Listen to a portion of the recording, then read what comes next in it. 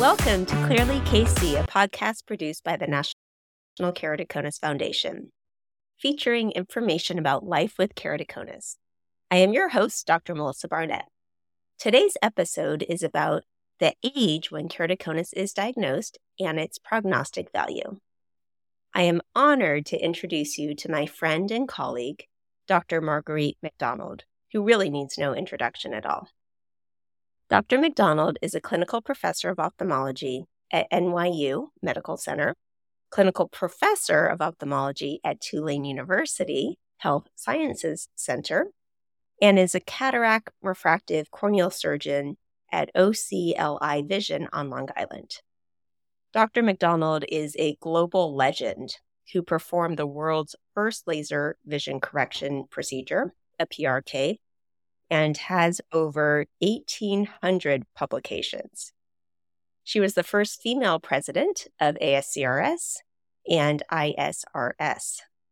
I am very proud to announce that Dr. McDonald was recently inducted into the ASCRS Ophthalmology Hall of Fame.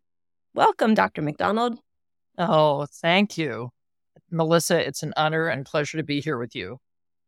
Thank you so much. So let's talk about keratoconus. What age is keratoconus typically diagnosed? I can tell you in my patient population, there seems to be two groups. There's the group that presents young, usually below age 40, and then almost every week, we find a patient in their 60s or 70s who's coming in for cataract surgery, and we diagnose keratoconus, and they never knew they had it. So the first group usually has a much more aggressive case. It presents early, causes vision troubles. They get diagnosed before age 40, almost always. The other group, I say to them, you have a quote-unquote slow pokey case of keratoconus. You're already cross-linked by Father Time, and it really won't have much of an impact at all on your cataract surgery. It has an impact in what intraocular lens I pick for you, but you're going to do just fine after your cataract surgery, and this really has no impact at all. Those are the two groups, and 40 is an artificial dividing line. Sometimes you find people who are diagnosed with an aggressive case after age 40, and sometimes you diagnose people with a very slow case that's almost totally stable when they're in their 20s or 30s. But those are very unusual situations. Age 40 is the dividing line in my practice. How about yours, Melissa? I think it's actually quite similar. And I had a patient recently who actually had cataract surgery and was not diagnosed with keratoconus, who I diagnosed after cataract surgery when the visual outcome was not as good as expected, which was so interesting. And he was in his 70s. And so it kind of blew my mind. Really, no one has ever looked at your cornea. So what technologies do you use in your practice to diagnose keratoconus? Of course, the manifest refraction is important. You often, not always, but very often, see a higher than normal amount of astigmatism. I use the Pedicam, very fond of it. It gives you a ton of information, the corneal thickness, which is less than the national average for the vast majority of keratoconus patients.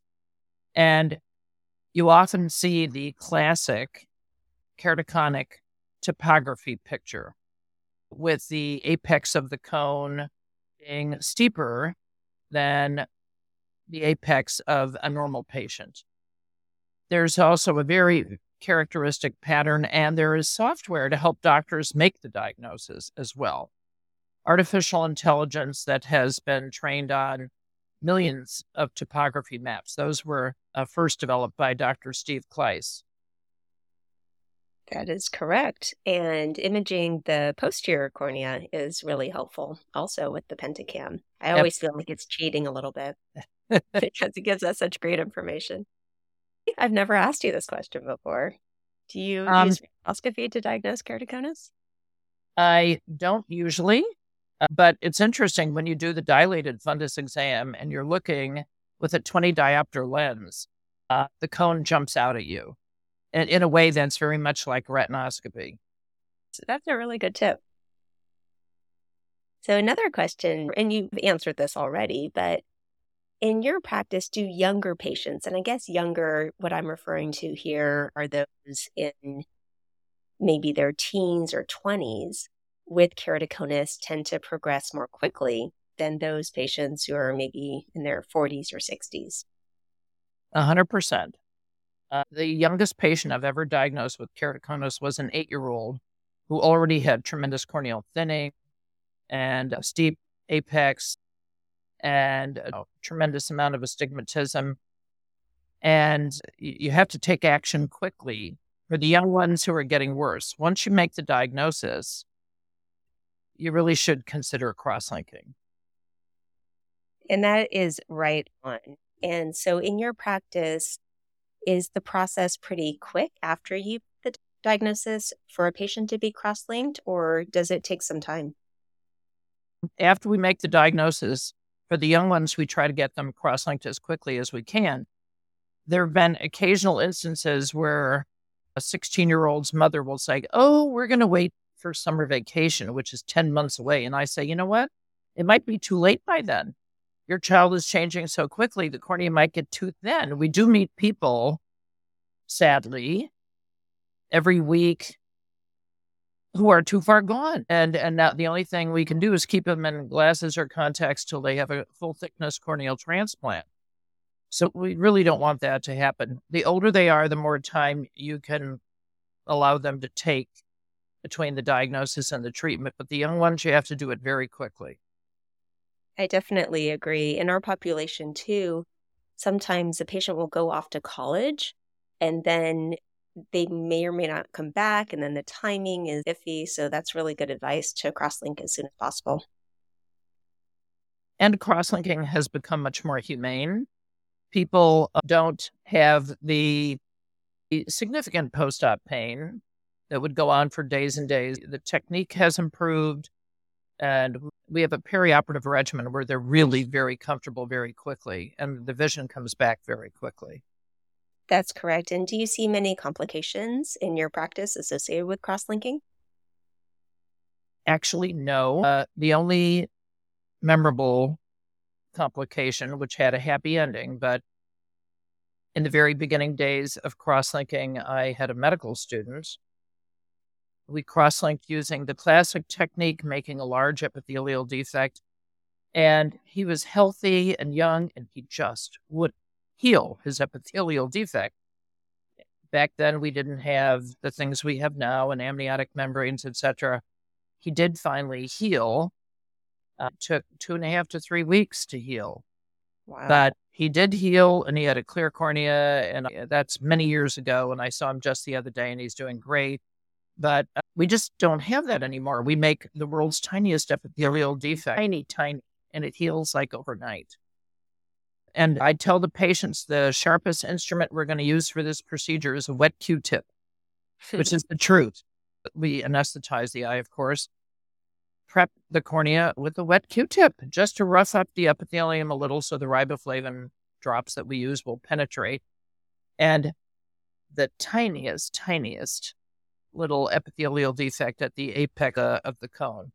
And that ensures proper penetration of the riboflavin. That's excellent. And would you like to speak on future advancements in cross-linking? Well, there are all sorts of advancements coming down the road that might make it even less invasive.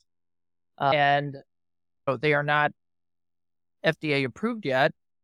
But cross-linking, I would say, has changed so dramatically for the better over the last 15 years, and it will get only better going forward. But I tell the average patient, you're going to be down, maybe sitting at home playing video games, but you're going to be down a day or two. That's it. Back to work. Exactly. There's so many advancements in cross-linking, and we see very few complications as well. And I'm very excited about all the future advancements that are coming, the not so distant future, that are available elsewhere and hopefully soon to come to this country as well. Yes. So we know that allergies and atopy are really associated with eye rubbing, and we don't want our patients to rub their eyes, those who have keratoconus. What strategies do you use to avoid eye rubbing? So I tell them that close to 100% of keratoconus patients have ocular allergies, and they are tempted to rub. And I said, there have even been videos made. Do they rub with the palm of their hands? Do they rub with their knuckles? This has been studied exhaustively. But the one thing we know for sure, eye rubbing can make keratoconus worse. And there are some papers that say you can give yourself keratoconus by eye rubbing. Perhaps those people are genetically predisposed, but we know you can actually give yourself keratoconus. So I say, if you're tempted to rub, take out your anti-allergy drop. Everybody with keratoconus should have allergy drops. So, you I agree, stop 100%. the urge to rub. Stop the urge to rub. There are over-the-counter ones that are good. There are prescription ones that are good. There are some great generics that are good. But as your eyes start to come closer to your face to rub, stop, reach into your pocket or your purse and take out that allergy drop. That is great advice. And I think we really need to recommend or prescribe these drops more than we're doing. And I love how you say everyone with keratoconus should have anti-allergy drops. And that's something that we need to share with everyone, the importance of having these drops. And there are some great over-the-counter ones, I agree. What if there's a family history of keratoconus? What advice do you have for people with a family history? Their family members should be screened 100%. Now, just because your dad has keratoconus doesn't mean you are going to. But if you look at a family tree, there are cases all over the place, usually. And of course, there's always that first person in the family who gets it. But it does cluster in families for sure. Absolutely. And the earlier it's caught, the better. The better it can be dealt with, the better the prognosis. That's exactly right on. So we do have a question from a patient. And if there are any questions that you'd like us to cover on the Clearly KC podcast, please contact the National Keratoconus Foundation. And the question is, since keratoconus is progressive, will it develop into complete blindness? And at what stage does it typically stabilize? A complete blindness, no light perception, it never does that. Keratoconus can be so advanced that the apex of the cone can tear and causes flattening of the cornea. So amazingly, people often see better after this event occurs. So they get a flatter cornea. It's easier to wear a contact lens or even see with glasses. But you never go to no light perception. That absolutely does not happen with keratoconus. And what was the second half of the question, Melissa? Sure. Fortunately, that does not happen. At what stage does keratoconus typically stabilize? So with the young aggressive cases, they don't stabilize. In the old days, they'd go right on to need cornea transplants. The older people that I mentioned who come in and we pick it up, keratoconus is diagnosed just as part of their cataract workup, they're fine. Light, ambient light, as they walk around and the decades roll by, crosslinks the patient's cornea. Old people are already cross-linked just by being on planet Earth for a few decades. And do you tell them that they're old? No. I say, this is a gift from Father Time. Your corneas have been cross-linked. I love it. It's true. I like Father Time. That's great.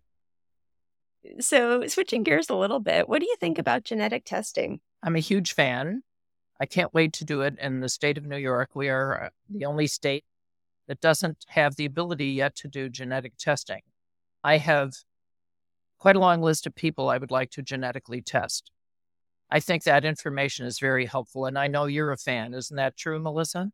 It is. It's really helpful to have the risk score for keratoconus, to have that whole history, and specific genes are actually documented so we can tell if a whole family is tested, if it's the same gene, if it's multiple genes, if there's some that are similar, some that are different. but it can really help to know if we're going to send a patient immediately for crosslinking, if we're going to watch and monitor the patient a little bit more closely. And it's just another tool in the toolbox that we have for the diagnosis and management of keratoconus. 100% agree. So soon in New York, hopefully. Yes.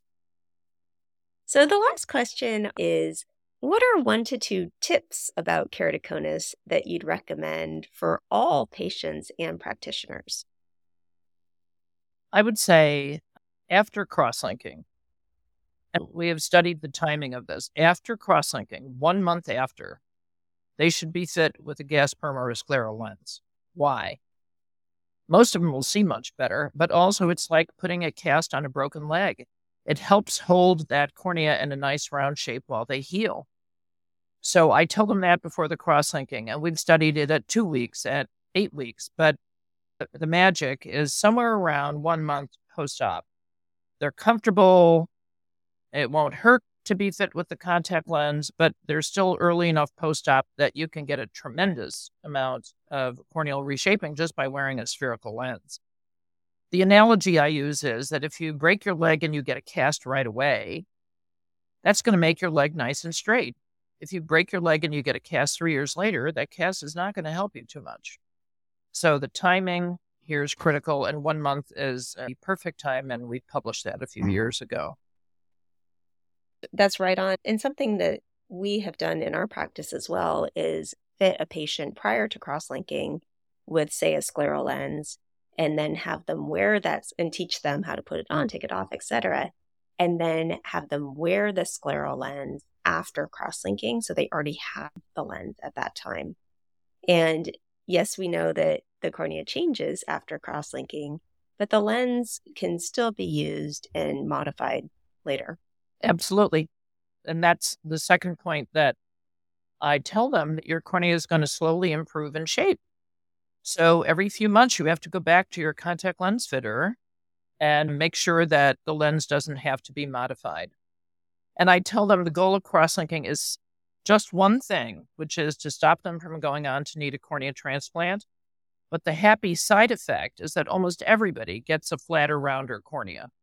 And it's easier to wear contacts, and they have a less crazy glasses prescription. And, virtually everybody gets those significant positive side effects. That is right on. So that importance of early diagnosis and treatment. Thank you so much for joining us on the Clearly KC podcast. Please listen to the Clearly KC podcast on Podbean or your favorite podcast app to subscribe and get future episodes. For now, I'm Melissa Barnett, and please join us next time on Clearly KC. Thank you, Dr. McDonald.